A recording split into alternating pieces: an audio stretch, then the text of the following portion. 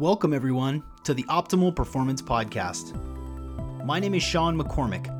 I'm a life coach, performance coach, wellness entrepreneur, and it's my pleasure to bring to you every single week the world's leaders in the field of performance so that you can live your life at its most optimal level. Plus, cutting-edge ideas so that you can stay ahead of the curve in an ever-changing world. Let's dig right in. Oh, what's up? Welcome back to another episode of the OPP. I'm your host, Sean McCormick. On today's episode, we are joined by CEO and co-founder of Belcampo Meats, Anya Fernald. She's an entrepreneur, a chef, an agricultural expert, and she's appeared as a judge on Food Network's Iron Chef America, Iron Chef Gauntlet. She was participating in that show for 10 years or so. And in this episode, we dig into all things meat and farming, regenerative agriculture. And in honor of this week's World Carnivore Month, the month of January, if you haven't heard of the carnivore diet, then you missed some of my episodes. It's where you eat nothing but meat, mostly beef.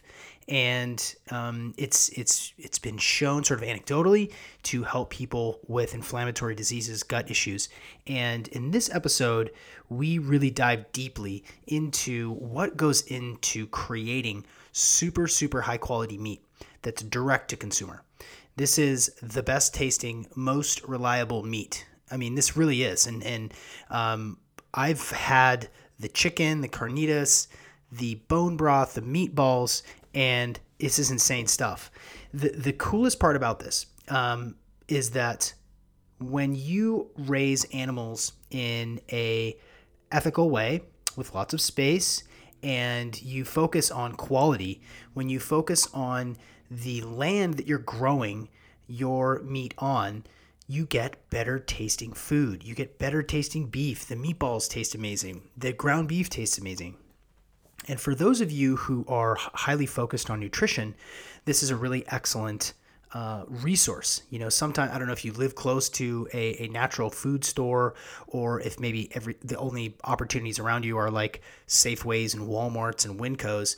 But for those of you who are really focused on eating really high quality meat, Belcampo has been nice enough to give us this massive 20% discount. So if you go to Belcampo, I'm going to look up belcampo.com, and you use the code OPTIMAL20, you're going to receive 20% off. So there's a couple of different ways that I would suggest that you use this code. If you're a big chicken fan, their chicken is amazing. They come wrapped, these Cornish chickens, pasture raised, exceptionally flavorful, tender, juicy. You can buy a 4-pack and use that 20% discount. Or you can do like stock up on frozen stuff and just keep it in your freezer for a rainy day.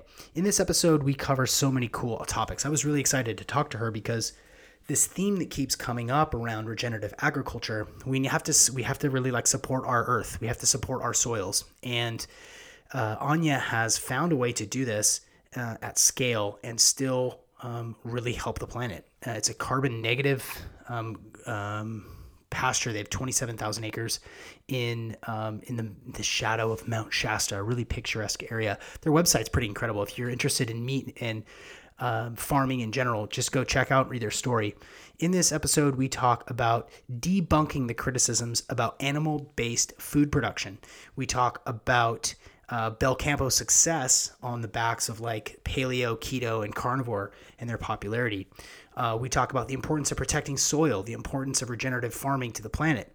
We talk about the integrity of the soil and how important it is to obviously not eat factory meat, how terrible it is for you. Drop some amazing facts. In this episode, she references the fact that oranges have 1/40th the nutrition that they used to have, and chicken has 1/3 the protein it used to have in a per serving basis. So basically, the food that you're getting at a typical grocery store that's factory raised, chickens hanging out in coops stacked on top of each other, not only is it gross, but it's actually way less nutrient dense for you. We also talk about cricket protein. We talk about the sort of the process of of getting meat to consumers. She mentions that in a study that she did, 10 to 25 companies have been involved in the mass-produced meat from the farm to the grocery store. So by the time you get it, there's been 10 to 25 different companies that have been involved in getting that meat to you. Whereas with Belcampo, you can get it right from them. You can get it right from the farm. So this, to me, is a really important thing. I eat a lot of meat. I found it just agrees with me. I basically eat meat and vegetables, and I want to eat the highest quality stuff. And because Belcampo has had such a role in sort of the biohacking community, I wanted to bring them to you. This is a fascinating conversation. We dip into some, we talk about lab-grown meat and meat alternatives, the Impossible Burger, and at some points, we get really honest around why those things are not good, why they're gnarly, and why you should be really picky with the meat that you eat. Everyone would benefit from knowing how to tap into your intuition around food. Obviously that's at the very end of the episode. I say, everyone would benefit from knowing, and then she fills in the blank, and she just basically says, like, you should be able to listen to yourself and know, like, hey, I need to eat some vegetables, or hey, I really need some meat to develop this interoception inside yourself to know the kind of food that you want to eat. So super fascinating episode. I can't wait to share it with you. So without further ado, ladies and gentlemen, Anya Fernald. So yeah, it feels good. Yeah. It feels like in the moment around diet and people embracing simple whole foods is really, and high protein is coming into focus in a time that's great for us. So it's exciting to be riding this wave right now. Yeah. Well, I just pressed record, so we're just going to jump into it. We're here with Anya Fernald, who is the founder of Belcampo Meats. Anya, welcome to the Optimal Performance Podcast. Thank you for having me, Sean. Yeah. So I ask this usually of doctors and nutritionists and scientists where it's relevant. But my typical first question is, what time is it where you are, and what have you put into your bone Okay. It is 2:10 p.m. I have put into my body so far today bone broth, Parmesan cheese, meatballs, and eggs. Nice. And coffee. Excellent. Oh, that's just... I eat fruit and veggies and stuff, but usually just in the evenings and afternoons. I started my career as a cheesemaker, and I am European descent. Cheese just works for me. Great. Yeah. As long as it's like a dry, natural cheese. So I usually start my days with Parmesan and coffee. And then like I kind of fasted last night, just sort of by accident. I was busy and kind of just cranked through the day. So I was really hungry. So I made myself 3 scrambled eggs with a lot of olive oil. And then I got the hungries around 1, and I had a package of meatballs. And some bone broth. Nice. On brand. Totally on brand. And it's. And I am raising a duck as we speak. Yeah. Right before we click record, she had to get up and go into her kitchen and check on the duck that's braising currently. So awesome. No, I mean, it's no surprise that you are actually living what you are providing to people, and that's genuine and authentic. And I think that for anybody that goes to the website or that has heard any sort of endorsement or your appearance on any other podcast, I think that they know that you are down to earth. You live what you talk about. This is not smoke and mirrors. You're not glorifying anything. You're just actually promoting sustainable foods, regenerative agriculture, and eating in the way that we were kind of meant to eat, right? Yeah, I mean, I think I'm obviously not a nutrition expert or a dietitian, but I can speak to my own experiences, and my expertise is in the farming and agriculture side and building brands and running a business, right? But in my own experience, I typically don't get movement in the first thing of the day. I usually get a little bit, like first you get my sunlight and do a little bit of medicine ball or something or some stretching. But I try to just stay on that like low carb and high protein until I'm going to move. That's just kind of what works best for me. It keeps me locked in and focused. And I try to like get my 7 a.m. till 3 p.m. stretch of like hard focused brain energy, and then eat some fruit, lift up a little bit, have plants. So I'm not totally, I'm not all animal all the time. But I think about it in terms of the functionality in my day. Right. So, I do think that animal proteins and animal products in general are one of nature's perfect foods, right? And I think my goal has been to offer a version of those foods that is as close to perfect as possible, right? So that you're answering all of the kind of potentially questionable and challenging issues around sourcing, treatment, slaughter, processing, all that stuff is off the table as an area of concern. Yeah, we're definitely going to get into that because it is an explanation that needs revisiting over and over and over to debunk the critics and to talk about how to do this right. And there's so many places I want to go, and I rarely write down questions, maybe one or two before guests because I like the conversation to be really organic and natural. But I have a couple of really specific questions that I'd like to get into. So. I mean, as someone who's been paying attention to nutrition for, my adult life, I look at the paleo movement into keto, into carnivore, in the last couple of years. How has the emergence and the popularity? I mean, the number one podcaster on the planet is, basically living off of elk meat and using his Traeger every day. And having carnivore experts on all the time. How has that been in tandem with the growth of Belcampo as a company? That's a great question. So in the early days of this company, I started the company in 2012. I remember we had our first little restaurant, which has since closed in Marin, and which is just north in the Bay Area of where I am. And it was we kept on hearing, it's like, yeah, we're selling this and selling that. I just started this first restaurant. My first restaurant, it was a very challenging time. And it was like, but we have these guys who come in and they'll just pound like 2 chickens each. And because I had rotisserie chickens on, I'm like, wow, I wish I could find more of those guys. Yeah. And there weren't more of those guys at the time. But they have emerged, so I really pivoted the business to embracing health at the end of 2017. And before that, I positioned it as a gourmet business. Now, I have always been in the culinary space professionally, and I'd say in the wellness space personally. So pivoting towards wellness allowed me to align this business with more of my heart's mission around personal wellness. So that's always a good thing. And I think the fact that we're doing much better now is in part of that ability to align around your heart mission.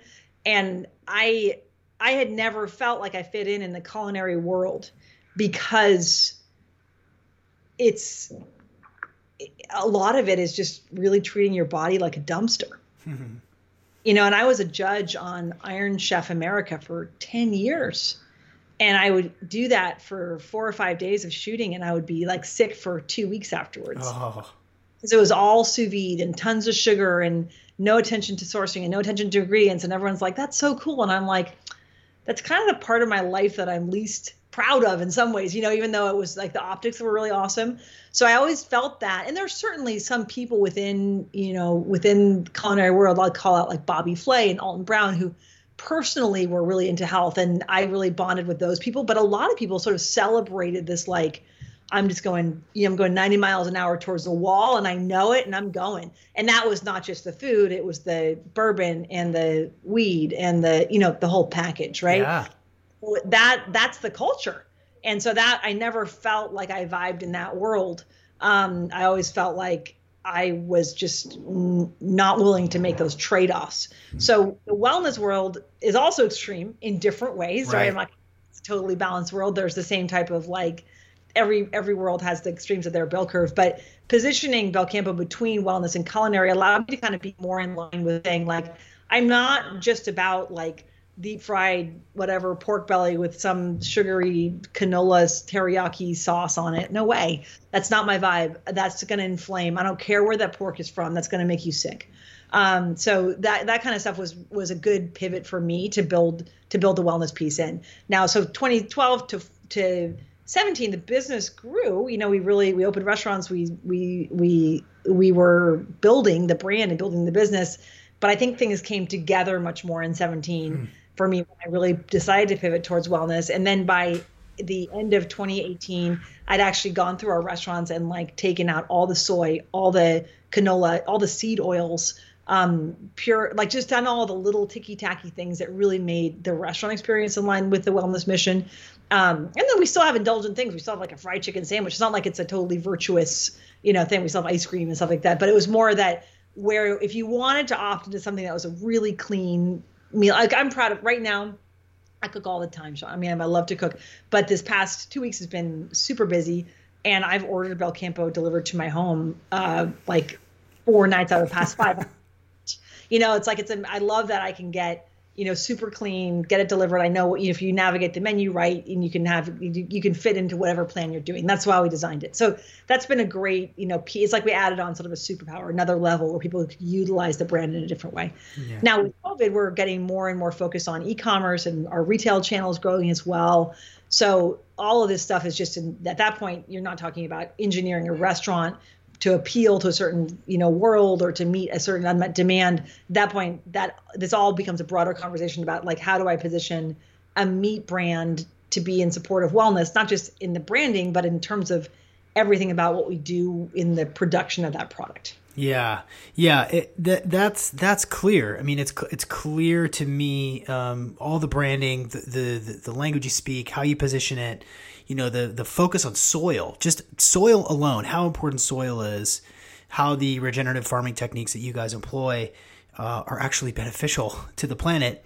For a guy like myself who, cares a lot about nutrition, has eaten carnivore for a while, tried it, I'm no longer there, but, having conversations and listening to conversations with experts who are trying to make the world a better place. And I think of like Paul Chek, who constantly talks about the number one important thing in the whole world is that we get our soil figured out. Listen to,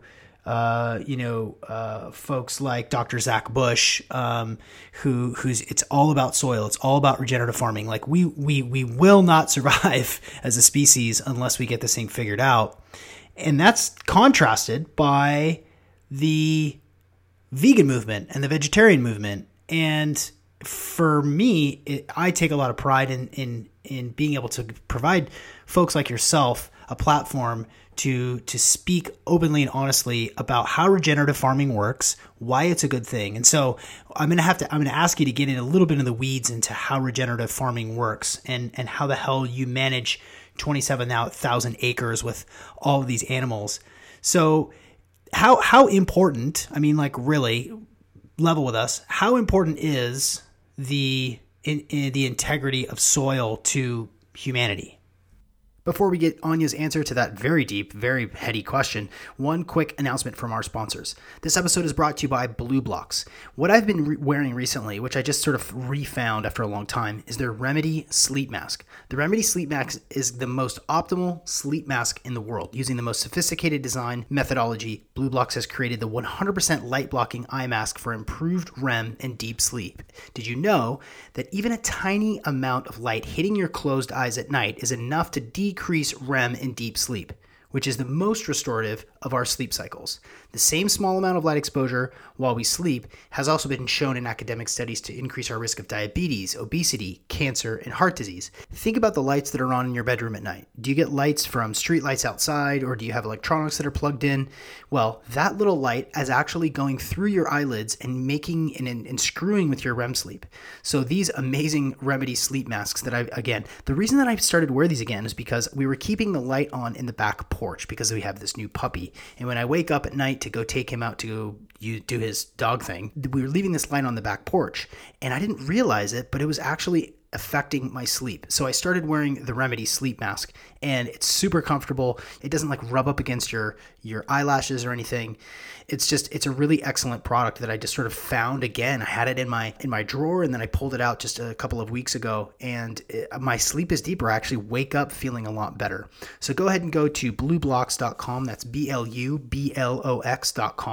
and use the code OPP for 15% off your first online purchase. Go ahead and either pick up the Remedy Sleep Glass or the Summer Glow glasses that I'm wearing right now as I stare at the screen and edit this podcast. Okay, everybody, back to the show. Impoverished soil can't yield good nutrition.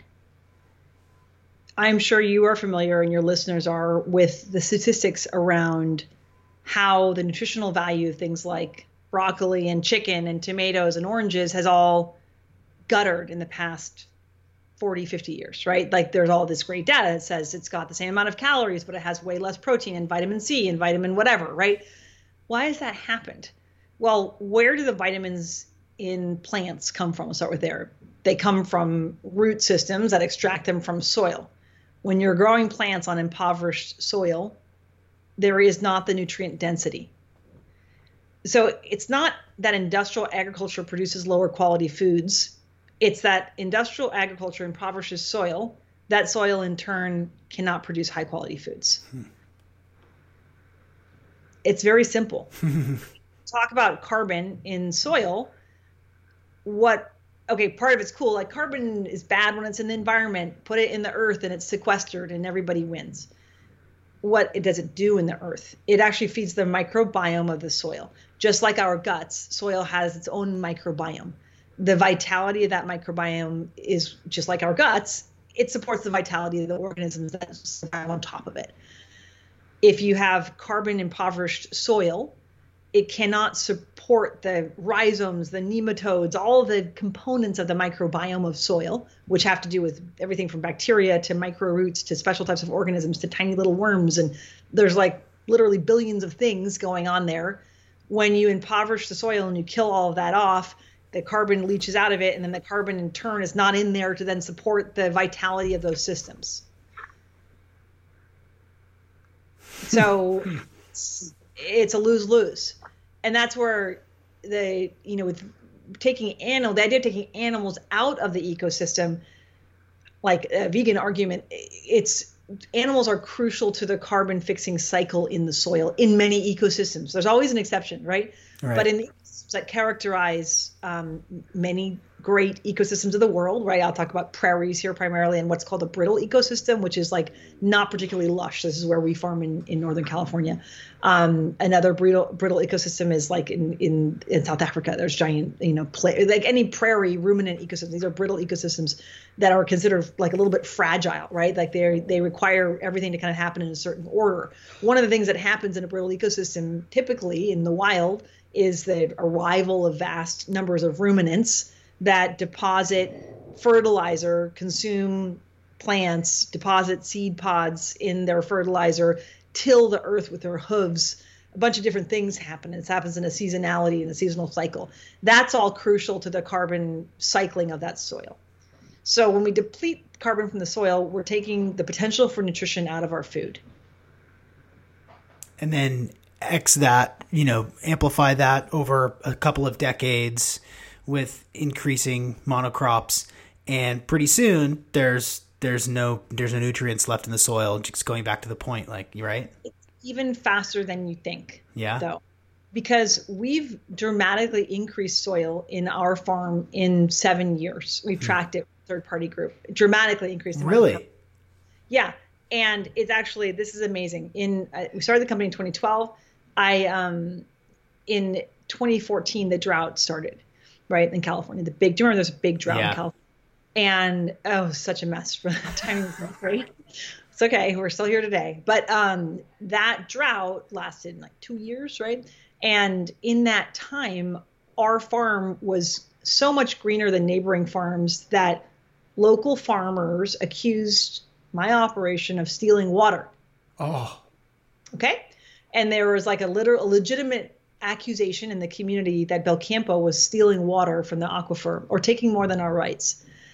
We don't have ditches, irrigation ditches. It's drawing off of an aquifer. But we were basically accused of stealing water. And the reason why was that our crops were so much greener than our neighbors. The reason why we were that much greener did not have to do with water. We actually probably had worse irrigation systems than most of our neighbors did because the farm at that point was fairly derelict. But it was about animal matter and it was intentional, like managed grazing that had done that. So that was like 3 years in to Belcampo. That was already very evident, the difference in practices. So it happens really quickly because think about it, the other thing that, so carbon increases the density of the microbiome of the soil. All these little teeny root systems and little bugs and poop and bacteria and stuff is in there, and it forms this like nice, like solid matrix. So when you hear about massive like flash floods in the Midwest, right, and then thousands of acres of farmland are ruined, why are there flash floods? Because that microbiome holds organic matter, and the structure of that, the tensile strength of that microbiome plus what's in it is what protects the earth from floods and protects you from erosion of your topsoil. So that's an extreme example. So if you use if you use Roundup, right, which is the most commonly used pesticide, we all know about the impacts of that chemical on our bodies. If you use that, you kill the microbiome, right? The herbicide impact of that are as devastating below the ground as they are to non-GMO crops above the ground. Okay, so all of the leaves that would fall off the pine tree if you spray it with Roundup will fall off. Everything dies under the earth too. So that's really when you hear about these flash floods happening in agricultural areas, it's because the use of Roundup has so quickly devastated the microbiome below the soil, right? As have continual tilling and annual cropping and all those different lack of resting the land and lack of using animals, all those different things together, right? That takes away the glue that holds the earth together when there's a big event, right? So if that's what happened when it rains a lot, you can imagine when it rains a little, there's going to be a similar leaching and a lack of ability to respond to that in the earth. Right. Okay, so we don't want to sequester carbon just because it's good for the planet. We want to sequester carbon because it's the nutrition for the soil that feeds the production of healthier food. It's kind of confusing to me. I was just reading about this with pastured eggs. Like pastured eggs have 3 times the protein of a non-pastured than of a battery egg. 3 times, but the same amount of calories. So, and I kind of wonder that with broccoli and stuff too. I'm like, how does it have the same? What is the other stuff that makes up calories? I need to learn more about that. But I don't know like what else comes in. I'm assuming it's just like more fibrous. In general, I've seen just observationally in plants and animals, like slower growing tends to be more soluble. So it's like finer fibers. It dissolves more quickly. It's got a longer flavor. It's got a more intense flavor. It's smaller, things like slower growing has all these characteristics. It's sweeter. And then faster growing tends to be more fibrous and ropey, have less solubility, and less sweetness. So all these different kind of characteristics that I just observe in plants and animals around speed of growth in agriculture. But I kind of wonder like, well, what else is in there when you're growing it that fast? But I mean, this is all. And the thing that's amazing too is that it looks the same, but you see some of the statistics like oranges have like 1/40th of the nutritional content that they used to have. No way. Oh my gosh. Chicken has like 1/3 the protein that it used to have on a per serving basis. Wow. Yeah, I would love to know. It's all over my head, of course, but I would love to know then like, well, then where does it go? Right. Like to your point, like if there's 1/3 less protein, it's the same chicken, but it's just less quality, less protein folding, and I don't know. Geez. So, and then the crazy thing is that, that time that we're benchmarking against then was the 1950s or those studies about the protein in chicken. At that time, the average chicken lived over 50 weeks, almost a year to maturity. And today, the average commercial broiler is 2.5 weeks to maturity. Whoa. And they're finishing out at the same weight, which means that they're slaughtered at the same weight. So it takes 25 times as long in the old-fashioned way. So there's certainly a very different musculature, structure, everything else, right? And in our operation, it's 10 weeks. So it's 5 times as long. Okay. So it's like in a traditional operation for chickens, it might have been like 40% of their feed was coming naturally from them pecking at grubs and stuff like that. In like Belcampo's operations, 15% comes from that, just from them being outdoors, and the remainder is from grain. So there's a spectrum, right, of speed and the trade-off associated with that speed. But there's been a massive transformation. And I think that's part of why supplementation is so prevalent now and for so many people, because if you're shopping at a conventional American grocery store, you're not getting high nutritional value food. You're not getting food. You're getting, you're not getting,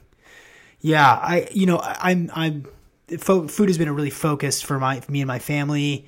we spend most of our money on high quality food. We think of food as medicine, so that my kids can grow up big and strong, and we are very intentional. Like we bought, we went half on a half cow, on a cow that my cousin grew in Eastern Washington. It was his first foray into raising beef, and it's just it's a different animal. It is, when you go from like a USDA from Safeway or whatever, Winco, and you eat that, and then you eat a grass-fed, grass-finished, beef from 50 miles away, it doesn't even taste the same. It's richer.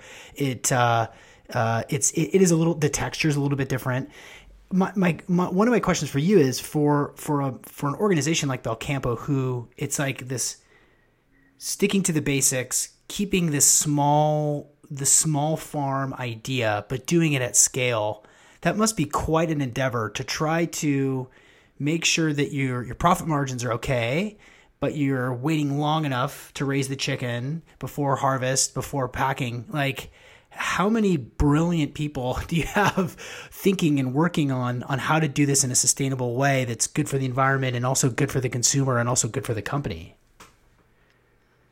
That's the question. Yeah, right. I mean, honestly, it's been really, really challenging, and it's almost like we're selling a product that doesn't exist anymore. And the reasons it doesn't exist is that we have culturally chosen cheap meat, right? We have been offered cheap meat and we've just said, yeah, bring it, right? So that's the problem, is that we operate in a way that's kind of fundamentally anti-economical, right? We're willfully inefficient. We could do everything cheaper and faster. And that's been the challenge, is figuring all that out. Everything, I mean, even most meat production companies are buying in, boxed meats and then just packaging it differently, right? So they're buying things that have already been processed. Typically when somebody buys a product at the grocery store, I once mapped this out in a flow chart, but with a couple of people who know the industry, the conventional industry, better than I do, and it's between 10 and 25 companies have been involved in the transaction. So if you take that compared to Belcampo, which is like our farms, our own slaughterhouse, some of our products are co-packed, like we use a manufacturer, like my meatballs and the bone broth are actually made in facilities that have specialized equipment. And then some of them are made in our plant, just depends. But even that case, it's still just two companies. So even in the most fabricated Belcampo product, so just a vastly different system. And you would think, oh, wow, there's lots more margin you can capture in that. But the problem is that the cost of our ingredients is just so much higher, because we're doing 100% grass. We're taking the animals to 24 to 26 months of age compared to 18. And we're doing that because, when you grow animals free range, it takes a lot longer to get consistent flavor. Yeah. To take them longer. And that's kind of like, it's been the problem in grass-fed product, I think. And the reason that it's gotten a reputation for being inconsistent is that often the animals are slaughtered in adolescence and they haven't gone through their full sexual maturity. And we know this as being humans. When you go through puberty, your ability to put on fat changes. Like if you're a woman, you all of a sudden get like fat on your hips and like you get boobs, like you get all this extra muscular fat, right? In certain places that when you go through puberty, that's just purely hormonal. And so your body's ability to accumulate fat, I mean, my 8-year-old daughter can eat whatever she wants and she's skinny as a rail. I can't. And that has to do with my hormonal profile, right? Primarily, and activity levels and things like that. But like there's a major metabolic function change that happens in puberty. In animals, that's crucial because fat is precious. It adds tons of taste and flavor. And then additionally, there's some interesting effects that happen that I've just observed. Again, this isn't widely documented, but adolescent animals is you get like livery and gamey flavors that I think are just moments on the pheromone evolution, where you're capturing them at some moment of like, I don't know what, like testicular or like secondary sexual thing is happening in their body, but it'll give this sort of pronounced gamey or livery flavor. And when you have animals that have gone through puberty, those things normalize and stabilize as a more consistent product. So to achieve that consistent product, we're taking animals to a more advanced age, and that also, implies a greater cost. So all that stuff is just, those are the real challenges in the business. What I will say is what I've learned. I think I can focus on the positive and where I'm going with things. And so one thing that I'm doing now is launching our very first set of like fully cooked and ready to go products. Early on, we were really like sell you big chunks of meat and heads and toes and tongues and tails and all types of organ meats. And I am now doing a great business in organ meats. It's taken a while for that business to evolve, but we just launched our fully cooked meatballs, our fully cooked carnitas. I've got 7 more products like that lined up for launch next year. So we're trying to take a really high quality product, but meet the American consumer more where they are, right? I don't care. I mean, Instapot's great, but there's some days when you don't want to braise, you don't want to have to do all that. So one thing that I've learned is like, take this super A+ product and put it in the format that meets people where their needs are. That's learning. Cause I kind of realized like, I'm not going to be the woman who teaches America to cook shanks.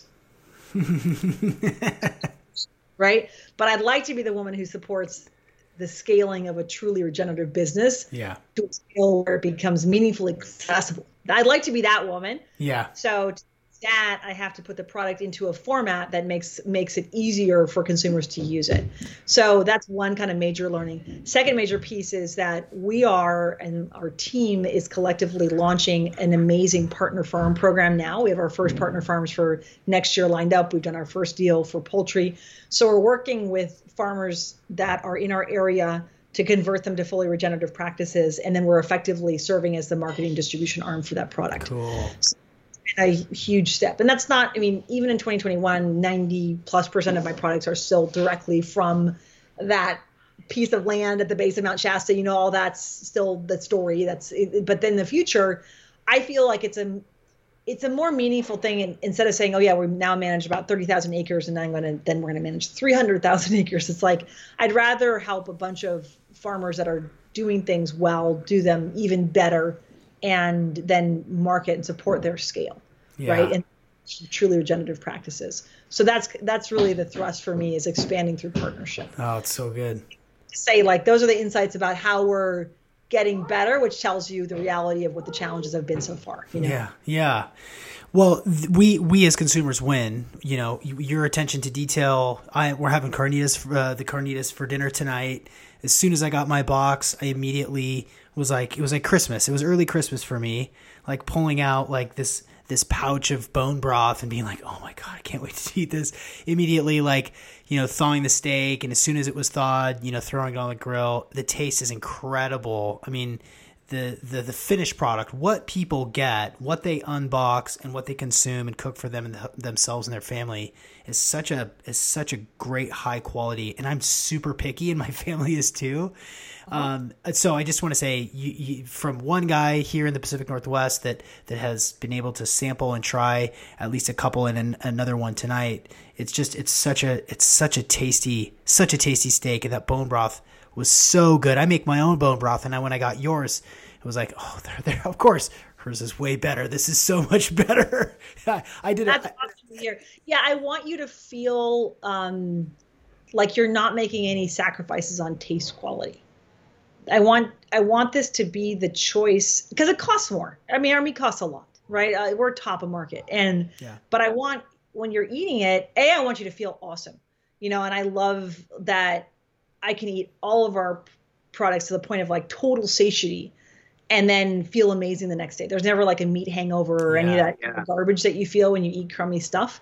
A lot of that's due to saucing and that kind of thing. But I think a lot of it's also just that there's, really fast growing protein. The fats have a lot of toxicity in them. I think there's BPA. I mean, there's just like stuff in that meat a lot of times.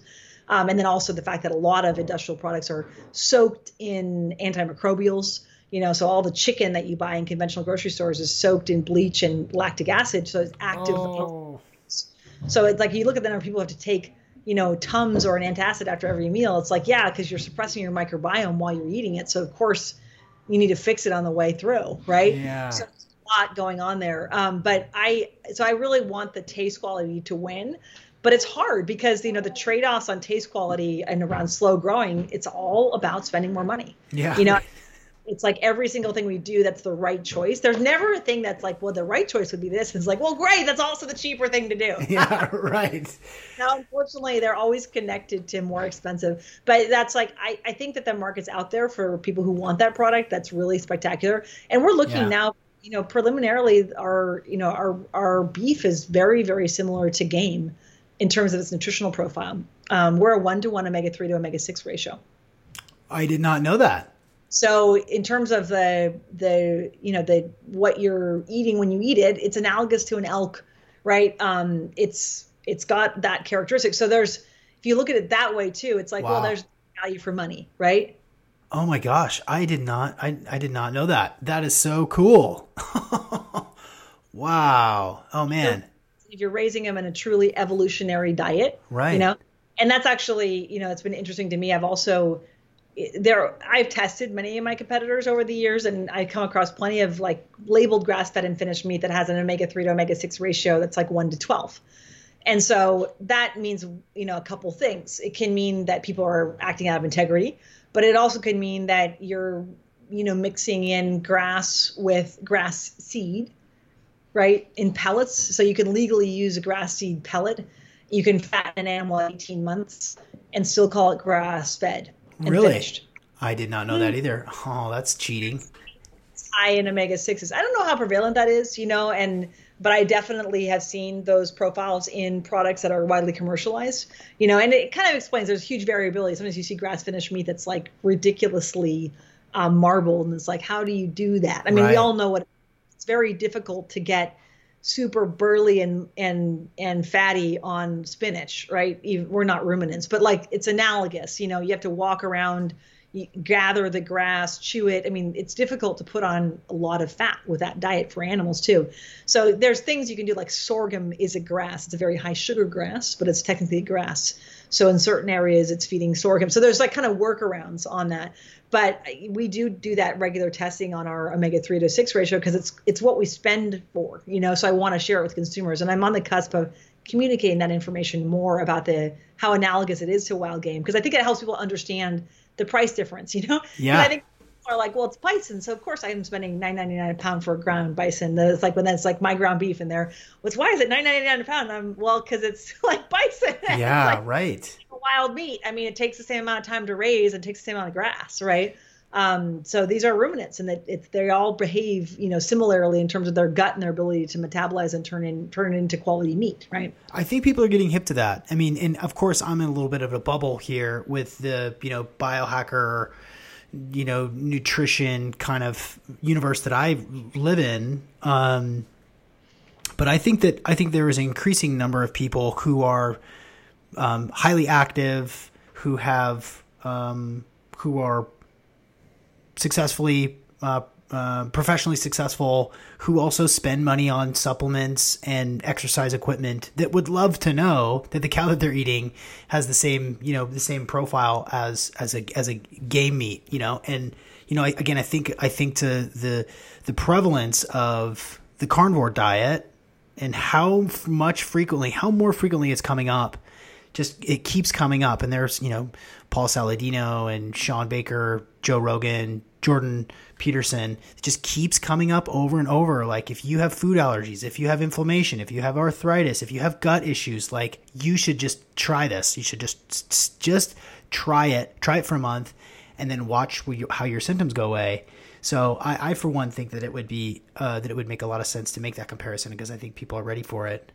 Okay, I have so many more questions. This is fascinating to me. Obviously, I'm enthusiastic about this, and I'm so glad to be talking to you.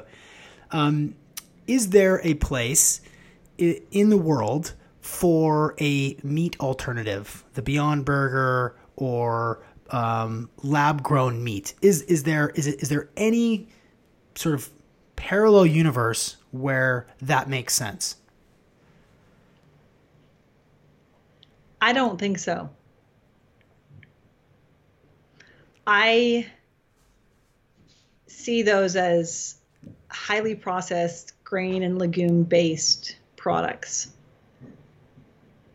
To me, it's another way for the agro-industrial system in America to get us to eat a highly processed, fabricated micronutrient poor piece of garbage like a box of cereal is. Yeah.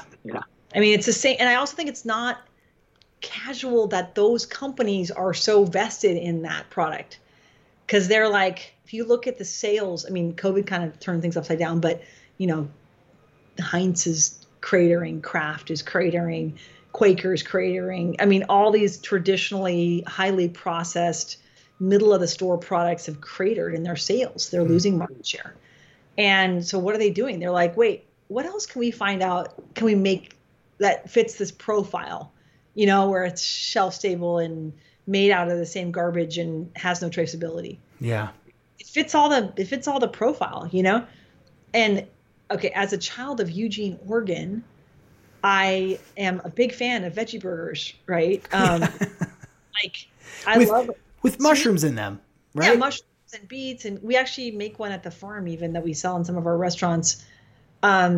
It's great. It's fine. It's like, it's a yummy thing. Sometimes I crave that stuff, but I want it to then look like a veggie burger and have pieces of vegetables in it. Is there a space for something that's browned and disc shaped that's made out of vegetables? Hell yeah.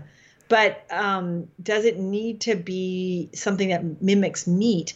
The other really kind of interesting thing to me about that, if you kind of look at the arc of those companies, right? They started out marketing with really fancy chefs, and they got these sort of like surprisingly credible big names. I won't name them here, but you can Google it and look around. There's some big names that are like happily cooking up Impossible Burgers in their fancy, Michelin restaurants. Awesome. Congrats.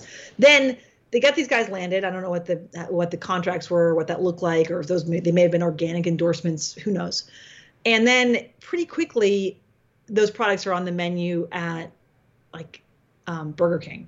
And then all of a sudden, if you're a, family in Seattle, Washington, and you're having friends over for dinner, I don't care what income bracket, but there's no way you're cooking up something that's on the menu at Burger King for them. It's not like, I know you can get this at Burger King, but you got to try my version. Yeah. No effing way are you doing that, right? Right. So that's confusing to me. So I'm like, was that the plan to totally pivot away from that? And then, of course, then you look at it and it's like the sad kind of reality, I think, is that these brands may be ultimately really positioned to take advantage of the really disenfranchised and ignorant and people without resources. There's also part of me that looks like it's kind of, the amount that those companies are spending to expand in China, it's like, really trying to sell it abroad, to sell it to people with very few options for real meat. Yeah.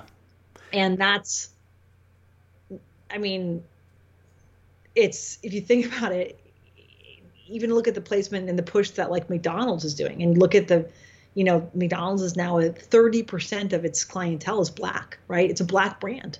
It's, like 3 times the representation than when they were in the US. And it's not a chain known for healthy options. And now it's pushing that to a community that is, higher index for some health issues. It's like kind of an unfortunate where it's like, wow, these poor communities in the Southeast, primarily Black, are where these big CAFOs are located, and it's like you're getting the effluent of the animal agriculture system and you're not even getting the product, it's like sort of such a mess, right? But it's like basically being marketed to the disenfranchised now. Yeah. And it looks like I think the Petri dish meat may be more of a, but you even look at like, there's definitely like the upscale, like skinny girl vegan crowd in like LA, but they're not talking about Impossible Burgers. They're making really fancy parfaits and stuff, like they're doing something that has nothing to do with Impossible Burgers, right? Like the chic, like skinny thing, like that's a different menu. So I look at where they're positioning. It's like, you're not trying to go for cool vegans. You're not going for affluent people interested in the environment. So you're basically offering a product to kind of like the misinformed or poorly informed and or socially, economically disenfranchised. Yeah. And that's kind of how it's playing out. So then Petri dish meat is complex. Every couple of years, Petri dish meat makes a big thing. And they get in a bunch of, like, there's an article in like the Financial Times, there's an article in The Economist, and it's like there's some PR firm like hired by some group of biotech that's just like, now's the time, let's do another story about Petri dish meat. Yeah. Problem with Petri dish meat, it's I think it's enough of an ick factor that even the deeply disenfranchised will be grossed out by it. Right. I think you can't even sell that to people who have no choices, unlike the Impossible Burgers. So I'm being, I don't know if, I don't think that it takes much of you don't need a causality kind of evidence to say, wow, I'm going to avoid putting spontaneously populating meat cells into my own body. Ooh, yeah. Spontaneously populating meat cells. It's called a tumor. Oh, you're right, though. I mean, that's what they're doing. What meat cell can you put into it's called cancer, and it's called. Those are the only other evidence that's what they're doing. Right. So there's the lab days. I mean, who knows? There may be a day when we're so cool with everything and it's all fine. But I mean, think about it, how people get so freaked out about 5G. What about spontaneously growing, cells that share 99% of their DNA with us? Yeah. The body? Right. I feel like there's going to be, I would hope there's going to be a grandmother's revolt around the globe against that. Yeah. But it's it seems these things just keep on falling to the bottom of the pyramid, unfortunately. They come out being positioned as the whole elite of the world is going to gravitate towards this and reject real meat. And sadly, the real meat remains for the elite, really. Yeah. And these things filter down to people who don't have access or resources. And it's really unfortunate. It's a really sad kind of trend because these things typically also don't have the greatest health outcomes. Yeah, right. Well, I was so darn curious. I had one of the greatest proponents of Beyond Meat come in and explain to me, how's it made? How's it grown? What's the nutrient density? What's the profile? You can make a little piece of jerky, Beyond Jerky, and it's the size of a silver dollar, and it costs $120. He's like, it's pretty good. Miss me on that. Yeah. I mean, the cost basis that you bring up something interesting. If you look at the SEC filings for Beyond, their ingredient costs are still $30 a package, right? Right. That's with the plasma stuff too. The petri dish stuff, it's $30,000 for a patty. So there's a huge cost. The presumption is that these will tap some major unmet need, and then will catch some huge upswell in consumer demand, and then achieve scale and become viable. I don't know.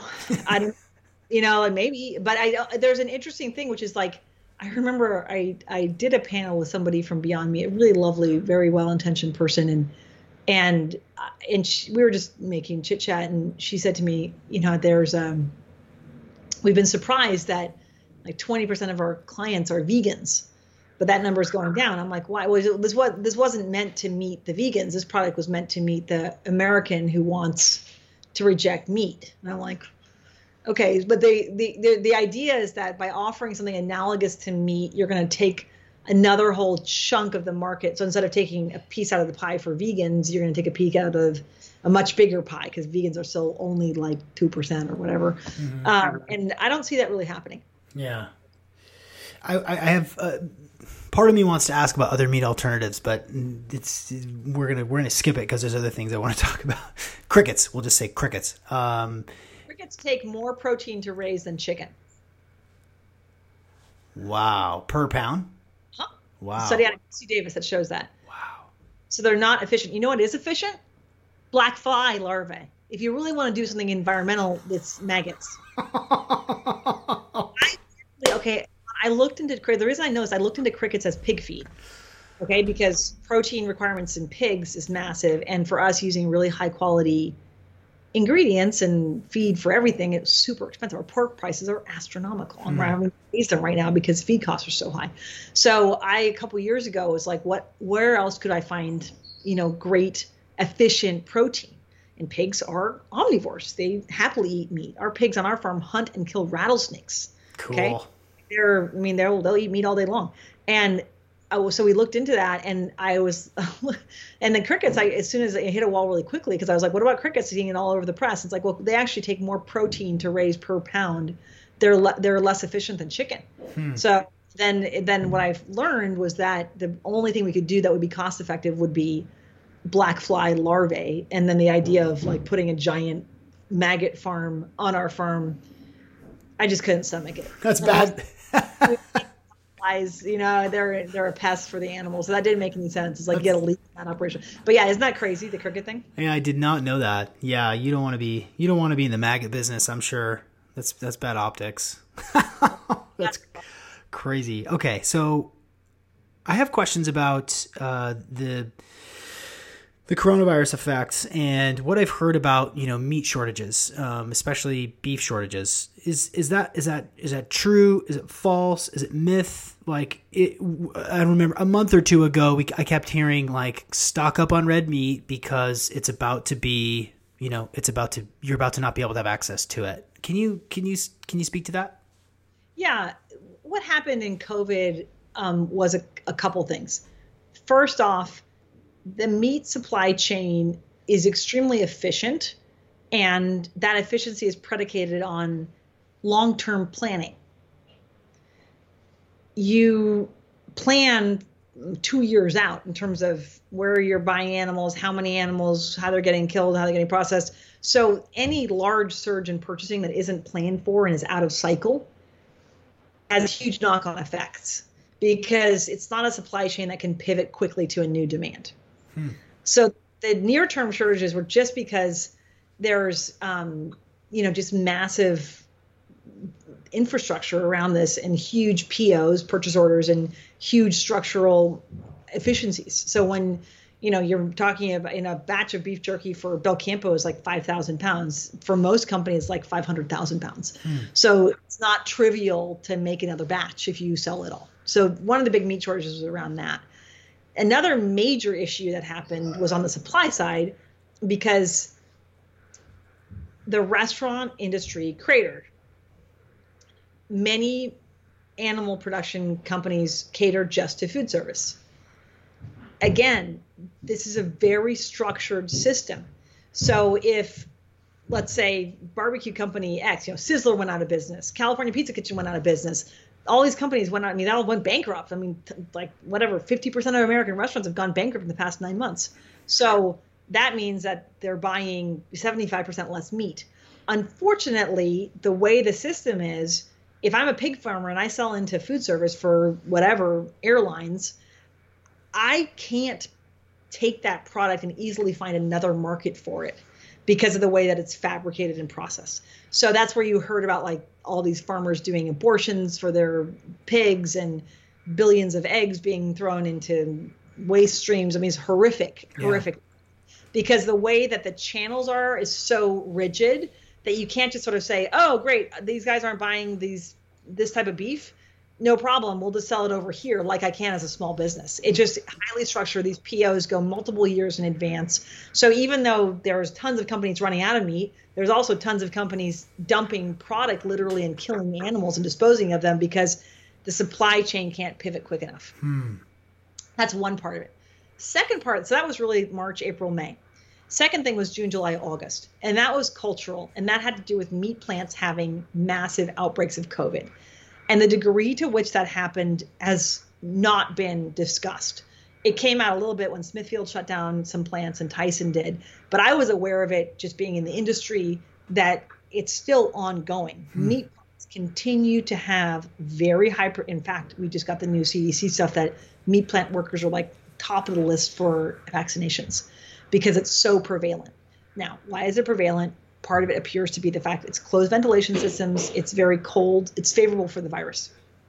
And then these plants don't have natural air or water or air flow or windows opening because of contamination. So it's closed and it's chilled. So it's like a perfect environment for the virus to propagate. That's cultural issues, which is these plants were not proactive and didn't take steps. There's some great stories about this, and they really didn't take it worker safety seriously, and I'd say that's a cultural issue that you just need to think about that when you buy your product, whether or not you personally care about the health of whoever's cutting up that meat. You can disregard it, but just think about the implications of that cultural attitude to every aspect of how that process goes, right? Yeah. Not paying attention to safety. And they have really pretty damning evidence in terms of internal communications where people were disregarding this. And then, up until June and July, there would be multiple deaths of COVID in a meat plant workforce, and no steps were taken, no follow-up was done to find out cause of death or anything. So they were actively not paying attention to it. So that's a bigger kind of cultural issue that I'd say it's not like these companies are evil. It's just that they're being held to a mandate around efficiency and cost management that's so extreme that they have no choice, Interesting. Wow. How do you see it? I mean, how do you see it going forward? I mean, specifically around does the industry, because here you are as Belcampo, direct to consumer, really sort of not having to rely on that arm of the business to go to restaurants. How do you see that kind of shifting? How do you see the systems shifting from where it was to where it needs to go now? I mean, I think the COVID crisis has highlighted for consumers many of the issues, right? So there's a big thing is that people are kind of woke to the issue, for lack of a better word, and that's a first step, right? Acknowledging that there is a problem with it, and people, the light of COVID shining on, wow, these are not great actors in the economy, right? That's the only kind of major shift that I've seen from it.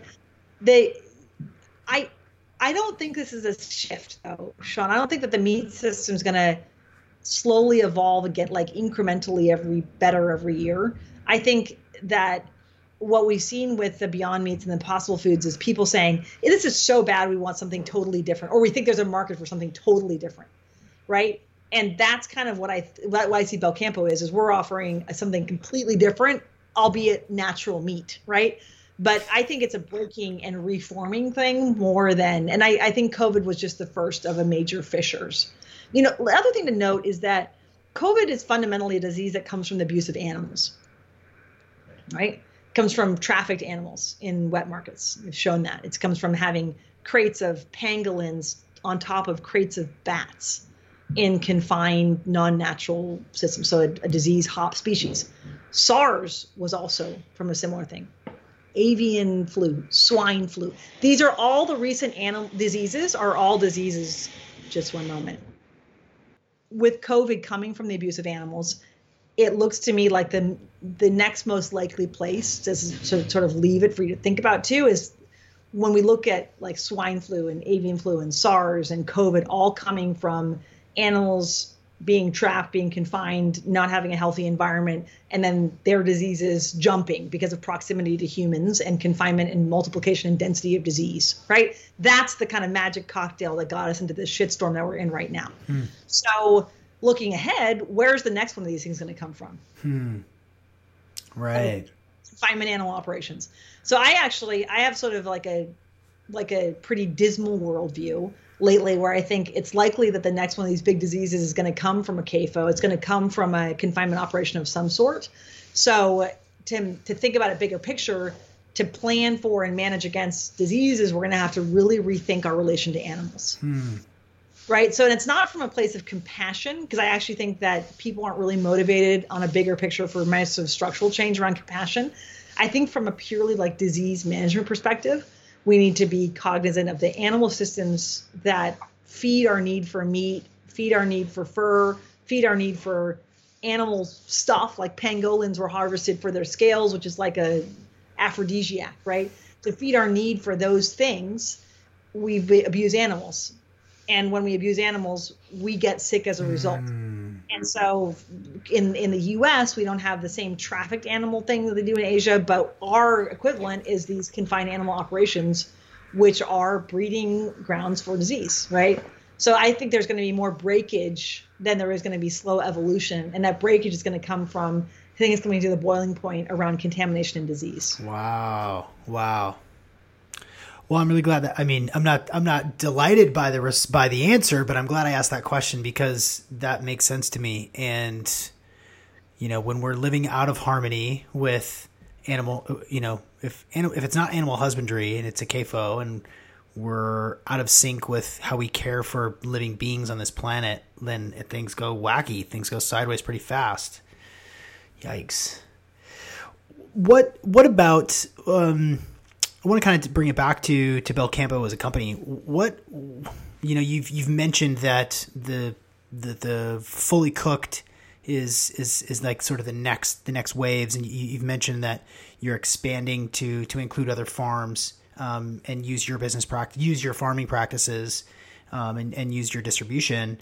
What else? What 5 or 10 years can we look forward to as we continue to stay at home and order in, and our need for meats remains for those of us that can afford it and that really put meat and high quality food at a really high premium in our lives? How does Belcampo continue to evolve? My focus now is reducing the transactional friction for my couple products. So I've come a long way. I mean, I actually started my first experience with meat was like yours. I bought a whole cow back in 2005. I just moved back from Italy. I got a big taste for animal products when I lived there for 7 years and ate a ton of meat and I'd been a vegan beforehand. I really loved meat, realized it was great for my system. Came back, couldn't get that quality of meat and bought a whole cow and made like 50 meatloaves and taped my freezer shut. I had like electrically, that kind of stretchy electrical tape. I taped my freezer shut, and it was nuts. And I realized in that moment, okay, this is totally not scalable. I'm crazy, and so this is fine for me, right? But my journey from there has been all about reducing the friction, right? So that would be a high friction interaction, right? Having to buy a whole animal, do multiple emails, get a refrigerated van, deal with handling 600 pounds of meat. All this stuff is extremely high friction. So my journey has been about reducing the friction of that interaction. Got it. So that's the ongoing journey. At this point, the regenerative farming piece is solid. The farming operations exist. They're solid. We've been through the pain. It's scaling up that supply chain and continuing to make the product more accessible. Got it. Cool. Yeah, I can attest to that. Driving from Seattle to Kennewick and packing up, an entire cow split between me and my father and putting it into Tupperware bins with ice and then driving it over the Rocky Mountains back to my house. It's like, that's a lot of work, man. That's totally. And then it's also packaged in kind of not so appealing bags. Yeah. And there's liquid in there. There's purge. Yeah. There might be some thawing. Now we're transitioning to a full fresh line. So nothing's frozen. I mean, it will be when you buy it on e-com, but when you buy in my retail locations, like in our grocery stores, it'll never be frozen. It's packaged with a nitrogen flush where it can last 40 days in refrigerated. So it's like some pretty magical stuff that's going to happen for us. So it's all about loading the front of the pipe of the current distribution system with different level of product. So you don't have to opt into a totally different distribution to buy stuff that's clean for your body and clean for animals. That's what I want to achieve. Yeah. Awesome. Well, every one of my listeners will have already known who Belcampo is. I'm sure, because they're, highly intentional, detail-oriented people, and now they got it straight from Anya. They got the straight skinny from Anya. A big discount code too. Yes. So we'll get you into our program. Yes, I will have mentioned that by this point in the beginning of the show, and I'll mention it halfway through the show too. I can attest to the quality and the taste and the flavor. I'm excited for the carnitas tonight. I couldn't resist but just open up the bone broth right away. It was so good. Beats the hell out of my Thanksgiving Day turkey carcass bone broth. It's good. I mean, my bone broth was okay that I did from the turkey carcass, but not like yours. Yeah, the best thing for a turkey bone broth is ginger and shiitake. So that's what I do, because turkey's got that particular flavor to it. So the key things with turkey is it needs longer extraction than chicken. Chicken, you can make a damn good bone broth in 4 hours. For turkey, I typically do a 24-hour simmer. So do it overnight in your oven covered, and then extract it with just take a couple knobs of ginger, slice them, throw them in there, and then put in. I take the stems of shiitake mushrooms. Cook the mushroom caps, but keep the stems, throw in a bunch of those. That flavor profile really balances out the turkey. Oh. And that's with turkey. Some of the best bone broth I've ever made is a turkey and beef blend. Those flavors go really well together. So that's my recommendation. But yeah, chicken bone broth straight up, ginger, some lemongrass in it is fantastic.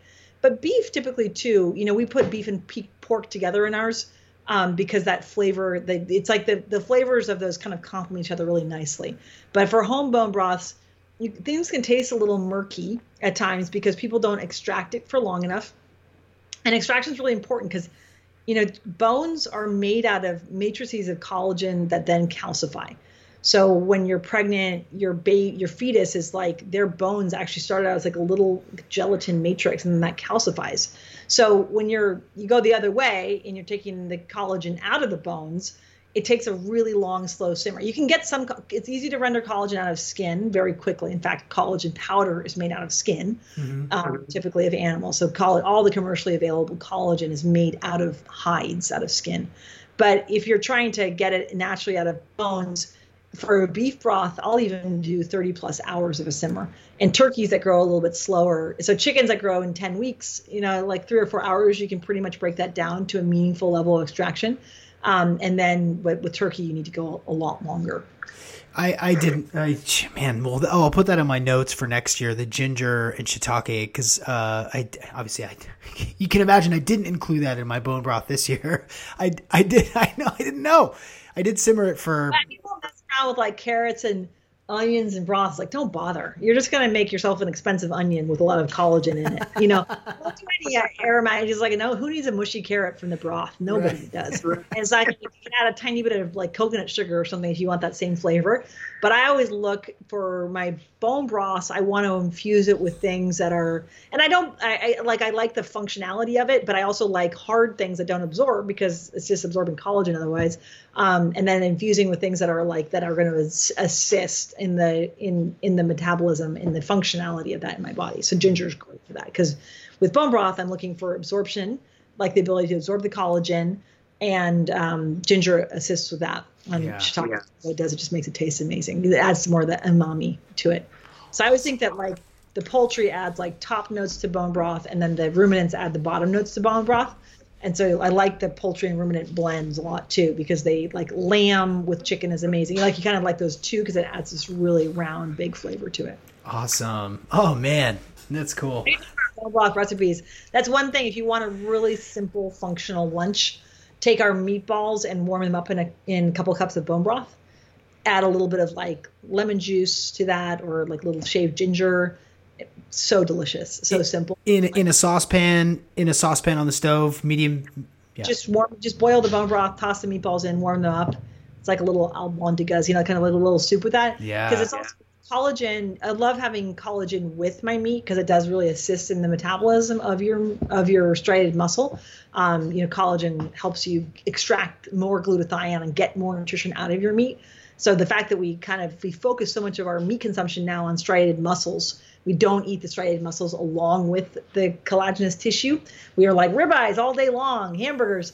They're delicious. They're easier to chew, but they don't have the same full nutritional profile. So we've evolved accustomed to having our muscle fibers along with our collagenous tissue. And so our digestion, we work with those better in sync, right, together. So having your collagen with your bone broth, something with your steak or with your burger where possible, is a great way to enhance the nutritional benefit of those products. Awesome tip. Oh man, so cool. I'm glad I went there. That's great.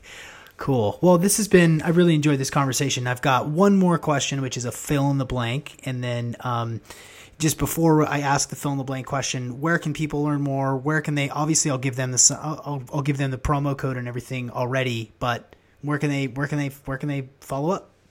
You can follow us at Belcampo Meat Co. on Instagram, and I am at Anya Fernald, just my name. I typically do a lot of recipes and kind of wellness things, and on Belcampo we talk about our farming practices, about regenerative agriculture, lots of meat cooking tips there as well. And then belcampo.com. You can buy all the meats there. Yeah, awesome. So here's my last question. It's a fill in the blank. And this can be based on just anything and everything that you know, and you can elaborate as much or as little as you like. If you would, please fill in the blank as you take your last sip of cold coffee. Everyone would benefit from knowing how to tap into their intuition around food, around eating. I think we we have this moment as women when you're pregnant where you're like, oh my God, I'm craving this, I'm craving that.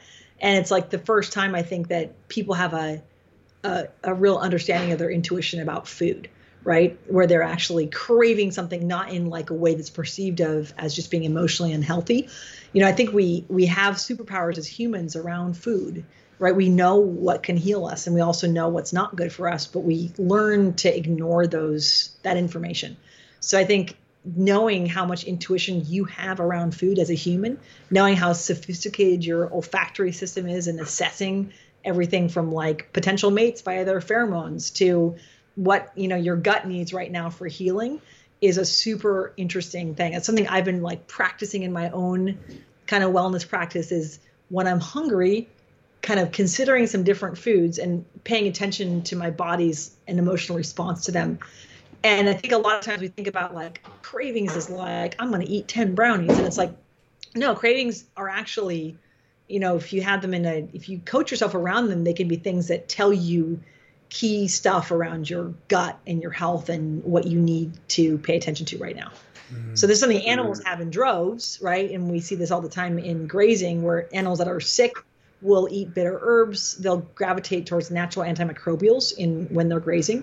And that's something we have that potential as well. We have that superpower, and we need to, I think, culturally learn to pay attention to it. That is so insightful, Anya. That is so cool. I can't wait for you to write that book. You got all this free time on your hands. That is fascinating. I'm totally into that. I love that answer. That's so cool. Well, this has been a really great conversation, and I thank you very much, Anya, for joining me today on the Optimal Performance Podcast. Thank you for having me, Sean. And scene.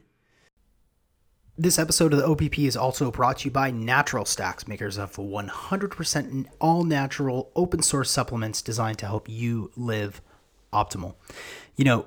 The one supplement that I have sort of re-fallen in love with, my favorite nootropic of all time, of course, is NeuroFuel, and the one that I've gone back to is serotonin brain food.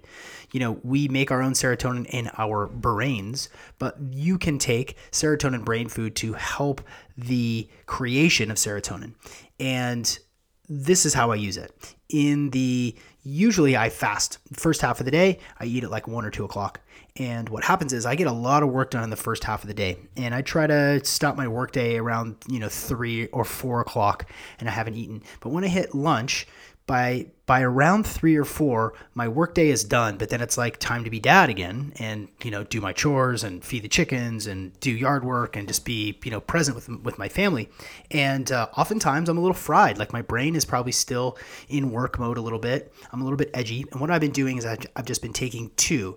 The standard dose is 3 capsules, but what I've been doing is just a little bit, just taking 2 capsules right at the end of my workday. And that allows me to sort of smooth into the rest of my day. It's a really wonderful product. It's not habit forming. It's formulated to take every day, and I love it. I'm just in a better mood. And my wife actually mentioned, like, you've been pretty cool lately. You've been really chill. And I said, well, I've kind of found serotonin brain food again. I've been taking it again. So she noticed, which is obviously an important thing when your spouse knows that you're being more awesome. So head to naturalstacks.com and use the code OPP15 for 15% off. Any of the stuff that you want to buy, you should pick up some magnesium, you should pick up some vitamin C and some vitamin D while you're at it. But for sure, I've fallen in love with serotonin brain food again, and you should go check it out. Okay, everybody, this is going to be a banger year. There's so many cool things that I'm working on. I cannot wait to roll out the virtual biohacking assistant. Thank you to everyone who has sent me your email. We're going to be sending those email introductions to the platform here probably next week. And so if you want to participate in a customized virtual biohacking assistant that will give you resources on the biohacking things that you are most relevant to you, that's not going to take you 1,000 hours to comb through 295 episodes of the podcast. We're going to give you resources. We're going to give you discount codes to optimize yourself so that you don't have to go to the doctor, so that you don't have to go to the hospital, so that you can increase your health, not have to rely on the man to keep you healthy. So send me your email, Sean@SeanMcCormick.com, and just say, I'm in, and we'll add you to that pilot program. I'm super stoked for it. It's close, y'all. Okay, I'll see you guys on the internet.